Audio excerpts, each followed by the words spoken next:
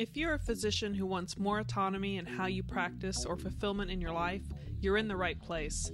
This is the Change Physician podcast, where our guests reveal how you can learn the mindsets, skills, and strategies to create the life you want without selling out your morals or values. But before we begin, I want to remind you of the free book giveaways, guides, and other physician resources available to you at thechangephysician.com. This is the Change Physician, episode 165. Hey folks, welcome back to another episode of The Change Physician. This is your host, Dr. Kevin Cuccaro, with my Amazeballs co-host, Dr. Melissa Cady, and a very special guest. This is Dr. Navin Goyal. Dr. Goyal is an anesthesiologist who trained at a fantastic institution, the University of Chicago. No biases there at all. We'll talk about that a little bit more. He's got an amazing journey. I just have to start this out. This is sort of a cheat episode. So when I was at University of Chicago, again, no bias, you know, it was an amazing institution. Just what happened to be, we just happened to train there. Navin was a year under me. When I was a CA2, he was a CA1. When I was a CA3, he was a CA2. His class was awesome. Navin was awesome. Really, really enjoyed him. We just had great experiences. Always liked being on call with you. Always felt good having you on my team. And then as happens, you leave and you go off into the real world. And all of a sudden I started seeing his name pop up. And I was like, is that Navin? And I looked at your picture. I'm like, that is Navin. And he was not doing anesthesia with some of the pictures I was seeing. In fact, it had the video I happened to see was in Chicago. And I think the Chicago Bulls were involved. A lot of really non-medical stuff. We will get into that in a bit, but I was very excited to reconnect with him. And for this episode, we're going to talk about Dr. Goyal's physician journey, why he went into medicine, why he chose anesthesia. And then for episode 2, we'll talk about what he's doing now, which is the other exciting things that he's kind of jumped off of and kind of leveraged his medical knowledge into new fields. So Navin, great to have you on the show. Thank you for having me. It's great to be on the show with someone who I used to ask advice for. Well, it is an absolute treat. And so just to kind of get started here, why is it that you chose to go into medicine? Like, what was the journey that you had that kind of led you to this path? Sure. I like to start with, I'm an Indian American guy here. So it's not unusual in the Indian community to say, are you going to go into medicine or potentially engineering? Or if you have a business already in the family, are you going to run the business? And so that was not uncommon in our household conversation. But I do remember from a very young age that I liked science. Medicine didn't scare me off. Sometimes people say, I definitely don't want to do it. I think when I thought about it, I liked science. I was pretty simple and focused back then. So I was like, let me just get good grades because that's what my parents care about. That's literally what mattered. It wasn't athletics, which is important, but definitely wasn't emphasized. It was get good grades and things will go well for you. And so I think it was the challenge of getting into a competitive field. Of course, we had some physicians as family friends. My parents' friends were, physicians, and I thought they were always very intelligent. They always seemed to have this glow or something. And maybe it was because my parents were like, oh, he's a physician, he or she's a physician, you should talk to them. But they just seemed intelligent. They obviously helped people and they cared for people. All those kind of things were influential in me going into medicine. So after undergrad, then you're tracking into medicine. Was your expectations of medical school then met, or did you find it different than what you were anticipating? Yeah, so I went to Ohio State in undergrad, and I got into medical school, University of Cincinnati, which was great. I like to tell people that it wasn't easy for me to get in. I got waitlisted at a few schools, and I ended up getting into Cincinnati, which is where I wanted to go. So I already started out with this, I got in, but am I really as smart as everyone around me? Which proved to be correct in my thoughts, where there was a lot of very smart people around me, and that was intimidating. So medical school was challenging. I met really good people. We were studying our tails off. So you get close with that bond. I think it does help when people are going through their own challenges together at a table. But I found it very interesting. I think in retrospect, I wasn't as mature as others. In all seriousness, I just, was focused on the social, like let's study and get through this so the weekend we can go out. and I was single at the time. I was a little less mature maybe. And, that's what I remember about it in the early years of medical school. And it was challenging, but then I think when third year hit, which was our clinical rotation, that's when I started getting the groove. That's where I think a little more social skills, a little more thinking on your feet. I think that's where my skill sets were a little bit stronger versus studying the books. So I really enjoyed the clinical rotations. I felt privileged and grateful to be in that position because I know how smart people around me were and how much there was to learn. I don't know if that answers your question, but I enjoyed it. It was very challenging, but you have to be committed. Yeah. And I think that comes up quite a bit. It is a challenge. And there's some people, I think, have a different expectation when they go to medical school that maybe it's more of a hurdle. Your experience sounds kind of similar to mine, except for a little bit reversed. As I went in there's a lot of smart people. I enjoyed the studying part. I actually had a harder time during the clinical rotations, but I can't ever remember, that, am I in the right place kind of thing, and some people experience that. But when we go into what I always find interesting is anesthesia, anesthesia tends to not be a core rotation. So what led you to go into anesthesia, and why ultimately did you pursue that residency? Yeah, I got lucky because we had 2 elective rotations that we could do in our third year. And my elective rotation was early in my third year. And a person I knew, he was a year ahead of me in medical school. He was going into anesthesiologist. He's already applying for residencies. And knowing my personality, knowing that I liked physiology and pharmacology, those are 2 subjects that I was kind of I kind of embraced. It was challenging once again, but I really enjoyed studying it more than others. He said, you should try anesthesia. You, I think, would like it based on your personality. And I said, I've never even thought about it. I don't even know about this field. This is also, I think, before a big, chunk of classes were going into anesthesia. I think it was in the beginning of that. Mm-hmm. And so I took the rotation, or I should say, I started the rotation, and I had an incredible attending, or let's say mentor, who took me under his wing, and once again was about 5 times as smart as I was, and was just grilling me and stimulating me intellectually while we were doing procedures.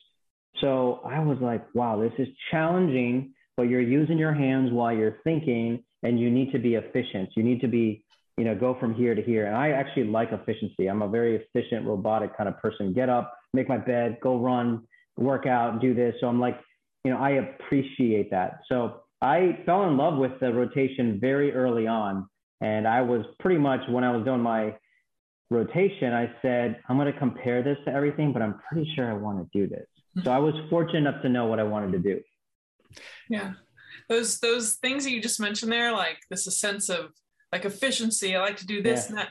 Were you thinking that back then? Or do you look in retrospect and think that's probably why I was drawn to it? I'm just curious. Actually, yeah, no, it's a great question. There's a couple more details I want to add into it. I did remember that moving quick, like a little bit of pressure on time. I observed that and I liked it. I didn't know that I liked it so much, but I was definitely drawn to it. And then the other thing, which sounds a little superficial, but this is being real here, is my mentor. He was intelligent and he was fit. He committed to fitness. So he had time for fitness. And so he would work out either before or after, but that he was incorporating that into his life along being fulfilled. And I'll tell you, through medical school, we didn't talk about this, but that was a big part of me getting through. I would break in some of my 14-hour days, go to the gym, let off some steam, but I felt good. And I was always into fitness and nutrition. So those were, those kind of things painted a picture for me. Yeah, that's interesting because I felt like being active. I mean, it dealt with the anxiety or tension of dealing with the studying and school. But it's interesting how there's so much serendipity sometimes with who you get matched up with for a mentor and how they influence, because you obviously haven't experienced everything. And I always find that fascinating because you hear these stories from medical students. They decide what field they want to go into because they met a really cool person that aligned with their values or what they want to be like when they get older. But is there any other field that semi-interested you aside from anesthesia, maybe because the mentor was so great?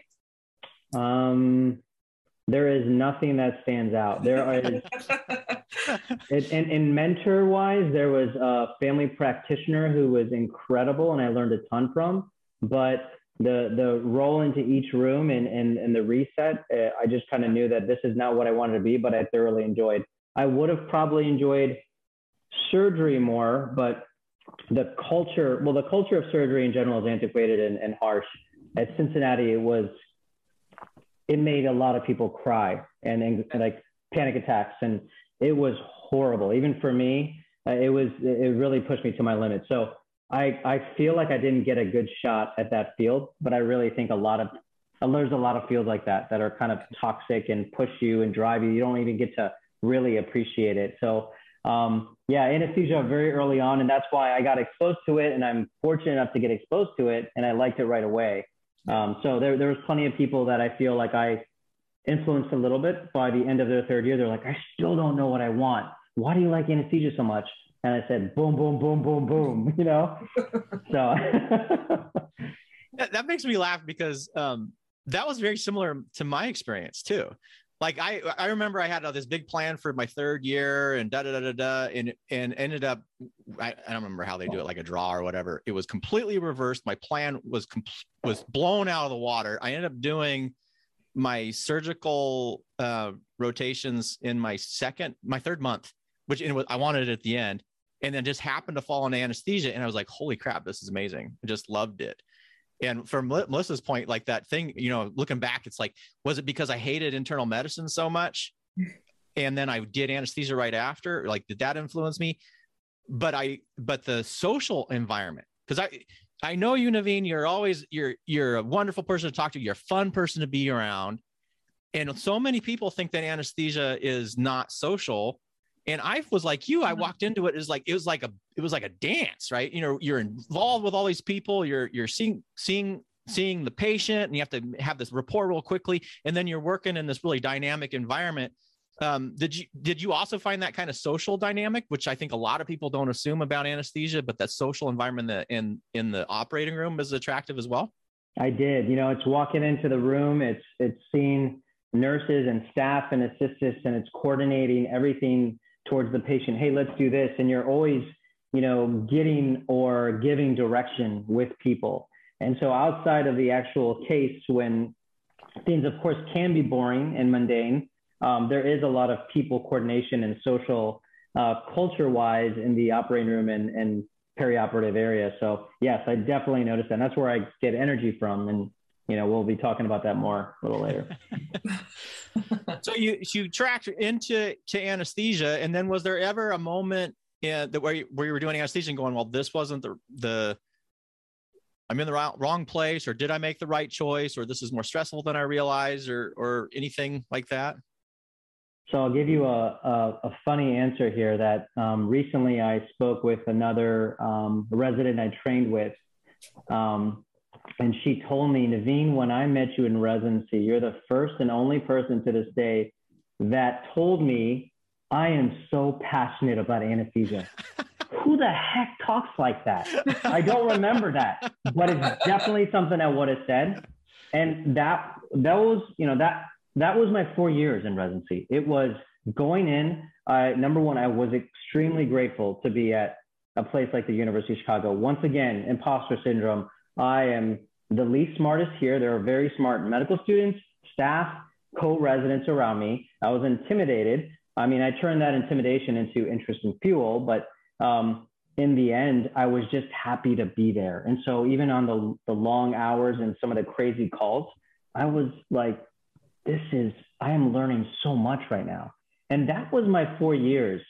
I was social, I was having a good time, but I was actually just feeling really good. So I had no regrets, and I felt even more strongly about my future. Yeah, that's awesome.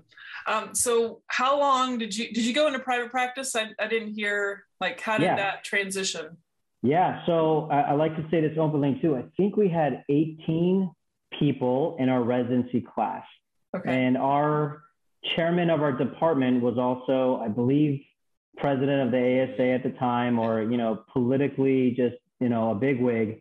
Mm-hmm. And I remember specifically him telling us, you know, really should do a fellowship. We highly encourage you to do a fellowship to maintain your niche and your expertise in this silo for employment, for long-term, and all these things. And myself and one other person were the only two in our class that did not do a fellowship. And by then, again, all my passion and all this good stuff, I was like, I'm ready to roll. Like, I know what I know. I actually felt very prepared. There was a little bit of typical academic centers where sometimes I feel like they scare you and like, are you sure you're ready? Don't you want to do this year in cardiac anesthesia? And I was like, no, not at all. I'm good. Like I learned everything you wanted me to. I felt really good. Not, you know, overconfident, but just confident. So I'm ready to work. I'm ready to earn money and be out of train. So I went and got an awesome job in Columbus, Ohio, where I grew up and where I had family, and I got a great private practice job. I still think it's an incredible group of people from different programs in a 1,000-bed hospital, doing from cardiac to all these other things. So it was a nice variety of cases and a good group of people. And I got a job, and once again, I was just grateful to get it.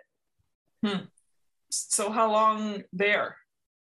I ended up working there a total of 13 years. Oh, wow. So, yeah, I became partner after 2 years, like the traditional track, and I ended up becoming medical director for one of our hospitals for 7 years. And through that journey, I learned, you know, leadership skills, not being liked by a group of people, even though that was my play. It was like, hey, I like to make sure people like me and know that I'm doing well.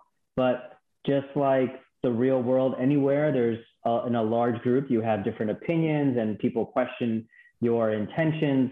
But I grew up, you know, I really grew up and learned a lot. It wasn't easy. I can say it so confidently and smiling right now, but it was challenging times, but it made me grow up. And I also learned a lot from administration, what administration does, how much they know, what physicians play a role in, what they don't play a role in. So I got a good, you know, a lot of experiences from that. Last thing on. Oh, sorry, go ahead. I want to explore this a little bit more though, because you just kind of went, oh, nonchalant. I became medical director and blah, blah, blah.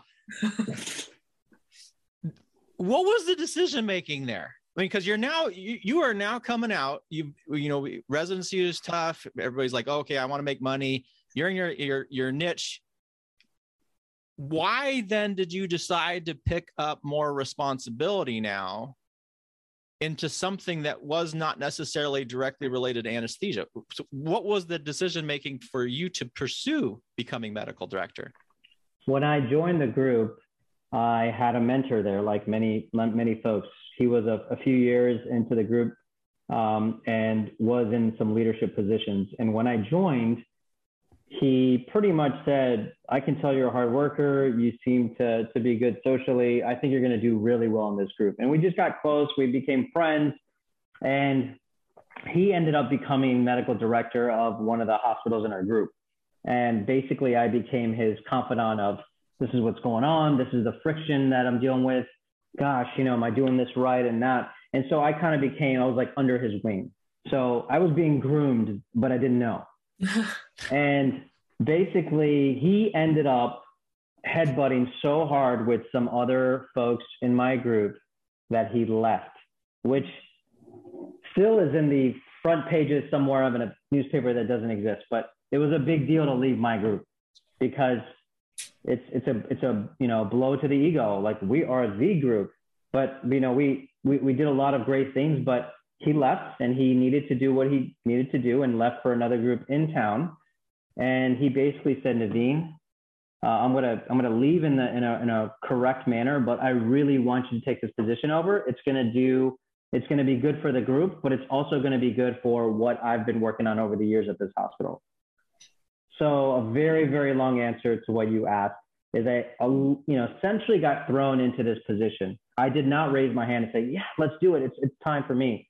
I was actually nervous. I was anxious. And I was questioning myself like, oh man, this guy who was leaving, who was my mentor, was not liked by half the group because it was just being in this position of medical director for this specific hospital. It was just creating a lot of friction. And I knew right away that I was not going to be liked by a third of the group. Imagine that for a person who usually under the radar, what's up, let's grab a coffee, try to rely on me, I'm a good person, suddenly to like, wait, you're representing what? You're representing, a culture clash and stuff like that. So that's how I started that position. So why did you say yes? I said yes because he was my mentor, and he basically looked at me and said, Navin, you should be doing this. And I was working a lot at that hospital, and I was there a lot, and I did know it. It's almost, so I just realized that it was my own, this is not the perfect time. Then you realize there's no perfect time in life, but I did know that I could have filled his shoes in pretty well. So it was like, I'm a partner. I want what's best for this group. Me doing this is probably the smoothest transition right now. Mm-hmm. So it was like a responsibility thing, and it was a capability thing. I got that, but I was still anxious about it. Yeah. So it sounds like you believed in you before you believed in yourself. Yes. And that's what I like telling people, the power of mentorship. Sometimes that has to happen. Other people need to believe in you before you can believe in yourself. And it's just given a little bit of time. So it's spot on. Yeah. So what did you find that was the biggest lesson that you learned the role of a medical director? Like if you were to put it in a sentence, what would that be?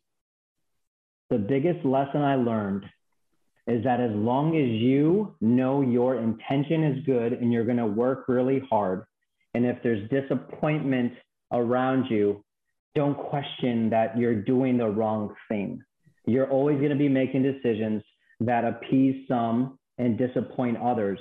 But as long as you can sleep well at night, knowing you intend to do good and you are working hard, you're not slacking off, especially in a private practice, those two things at the core is what eventually turned into caring of what every person did to caring about what is right for the group.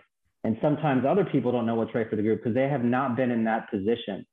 And so I think that, again, is a early realization in a leadership position. You just need to be comfortable with that.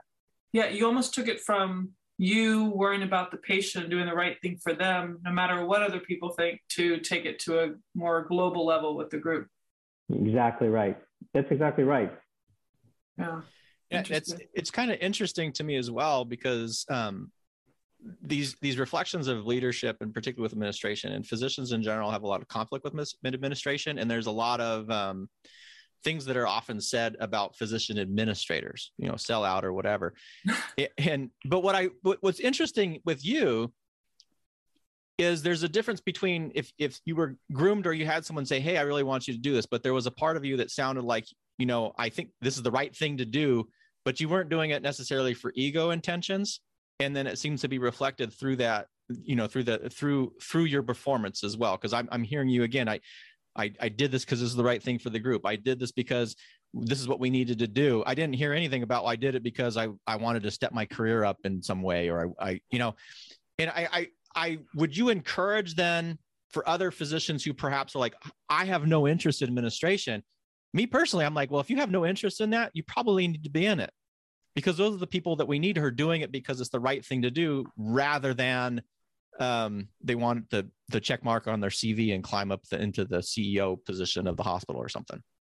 Yeah, I highly encourage people to take these roles just to learn and experience. And so everyone has an opinion, right? So a person who has no interest in their resume or climbing the ladder or working more still has an opinion, and they'll say, gosh, I can't believe our group did this. Well, do you know the discussions that happen that determine that decision that eventually get communicated to you? And if you've never been in that room, you should be in that room. You should try it, And so I encourage everybody. And I like to talk about this exact story about me becoming medical director and how much I learned about myself, and how much stronger I got that applied to so many other things in my life. And I think everyone should do that, because in the end, it's the whole journey of learning. And when you're in private practice as an anesthesiologist, specifically in my group, after 3-4 years, your learning curve is like much less. You're now comfortable. And so outside of medicine, maybe you're learning other things, but within medicine, it's probably good to know how decisions are being made that definitely affect your opinions. Hmm. Yeah, that's a good point as far as the learning curve. You get a little complacent at times when it's the same thing, and it's day in and day out. You want to be bored in medicine, but the problem is you're bored in medicine, right? It's like you want to be done with school to stop learning, but then you stop learning. Right. I know you're the smartest the first day after you take your board exam, and then it's like teeters. Like it teeters. Yeah, but it teeters, and then you're bored. You're not studying for a test. You're not reading stuff or whatever. So you're like, what do I do? They're like, what do I do? And so you can really be a bum and just not learn much else, or you can continue being a sponge and just continue doing what you've been doing, which is just learning so much information. Yeah, no, I can see that.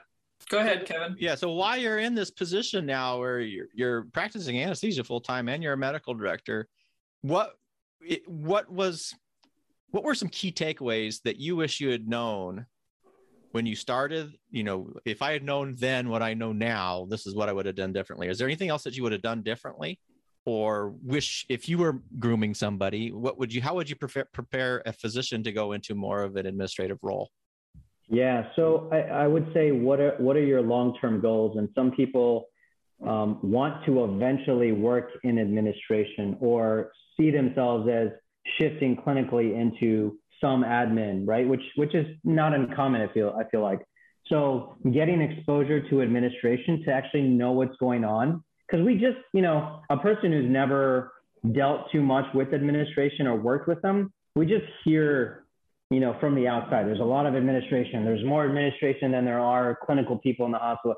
Well, why don't you learn about it yourself versus just reading about it? So that's good exposure. So I definitely encourage those steps to take. I also would encourage what we're talking about right now is you will get bored in your career in medicine. And most people will get to some level of boredom. And all I'm saying is I've never heard that statement when I was going into medicine. No one ever told me that. And there's nothing wrong here. It's just about being real. So by the way, prepare yourself as you get more comfortable, as you get into a routine, you're going to start getting bored. I suggest you continue learning about different things to fulfill your buckets. I mean, that's kind of where I am in life. It's about making sure you're learning about things, whether it's in or outside of medicine, to create a fulfilled life. And I think being a medical student, resident, and going into practice, again, you're constantly learning a huge amount of information. And then what happened to me was I suddenly had more time and I had more mindset to just think and okay, what's next? At least that's how, my body and my mind worked. No one told me this before. So that's what I would give a heads up to. Speaking of like learning or learning about other things, maybe hobbies, did you have hobbies before that you lost along the way that you got back into, or you just kind of jumped into something else? I've been the type of person who's delved in a lot of different things. And so one thing, when I was in medical school, and this which shows the maturity level of me, is when I was in pathology lab the first year, me and a buddy who was a musician started planning an 80s party. Like, we were talking about this during the pathology class. This was my level of maturity and focus. And so I started, we started singing old 80s songs, and I started singing Eddie Murphy's My Girl Wants to Party All the Time, which is still one of my ultimate favorite songs. And he goes, dude, you have a voice. Like, you should sing that. I go, come on, man. I go, wait, what do you mean? And then we end up going to his house after that pathology class. He ends playing his guitar, he plays piano, I played everything. And we started singing, and we created a band called O-Face from Office Space. If anyone's ever seen it, it's called O-Face. And we had a band for 2 years at medical school. And so I know this is an important piece of medical school for me, but that's what got me through working out and thinking about singing on stage, which I've never done before. So that I just kind of did random stuff. So physical fitness, which I continued to do in private practice, had 2 awesome daughters. So, busy anesthesiologist, medical director, now busy family and still working out. So I didn't have a lot of hobbies. I know that was a long answer. Yeah. No, that's cool. I like the creative outlets, which I'm sure there's going to be another one we'll talk about here too. Well, and the other interesting thing, I was listening to you talk, I haven't really thought about this much, is on the physician journey, there's all these external drivers, right? Oh, you have to study so you can get into medical school, and you have all this external stuff, whereas you have to take all these tests. Oh, you're in your clinical years. Now it's external. And there is that transition, which I don't think we've ever talked about before, that once you're now out, like once you've passed your boards, there is nothing really external anymore other than maintaining licensure. And so that transition point, like you kind of said, I would definitely say for myself, it was a challenging kind of thing when you all of a sudden you're like free range. I don't know what you call that. It's like you're just like cut loose and there's no structure. Mine happened after I left the military because, you know, that was another external thing that had occurred. But you didn't really have, it doesn't sound like you struggled with that at all because you had already been doing kind of maintaining these interests through the whole path. Is that true? I think there was always any pockets of free time I filled it up with random stuff. So it worked out okay for me. And that's where, again, I would tell someone coming into the field, you know, you might necessarily be okay with open gaps. But for me, I felt a gap. And so what do I fill it up with?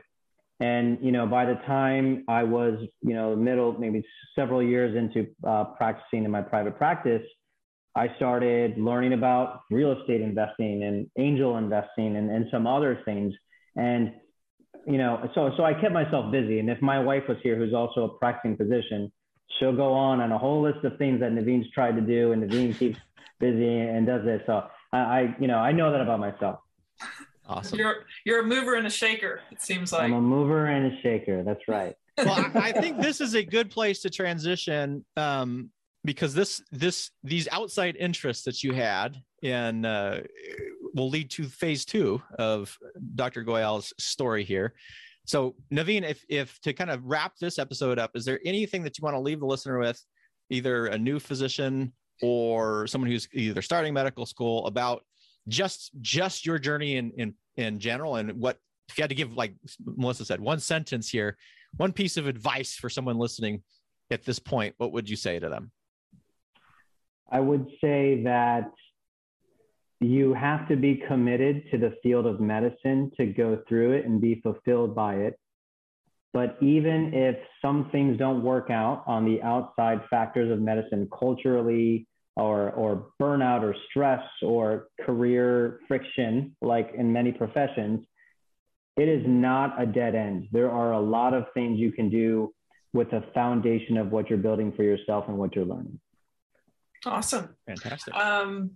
I guess we'll probably dive into how people can maybe reach out to you for some of the things we'll talk about in the second episode, but is there just a general website or place to connect with you that you'd like to direct people?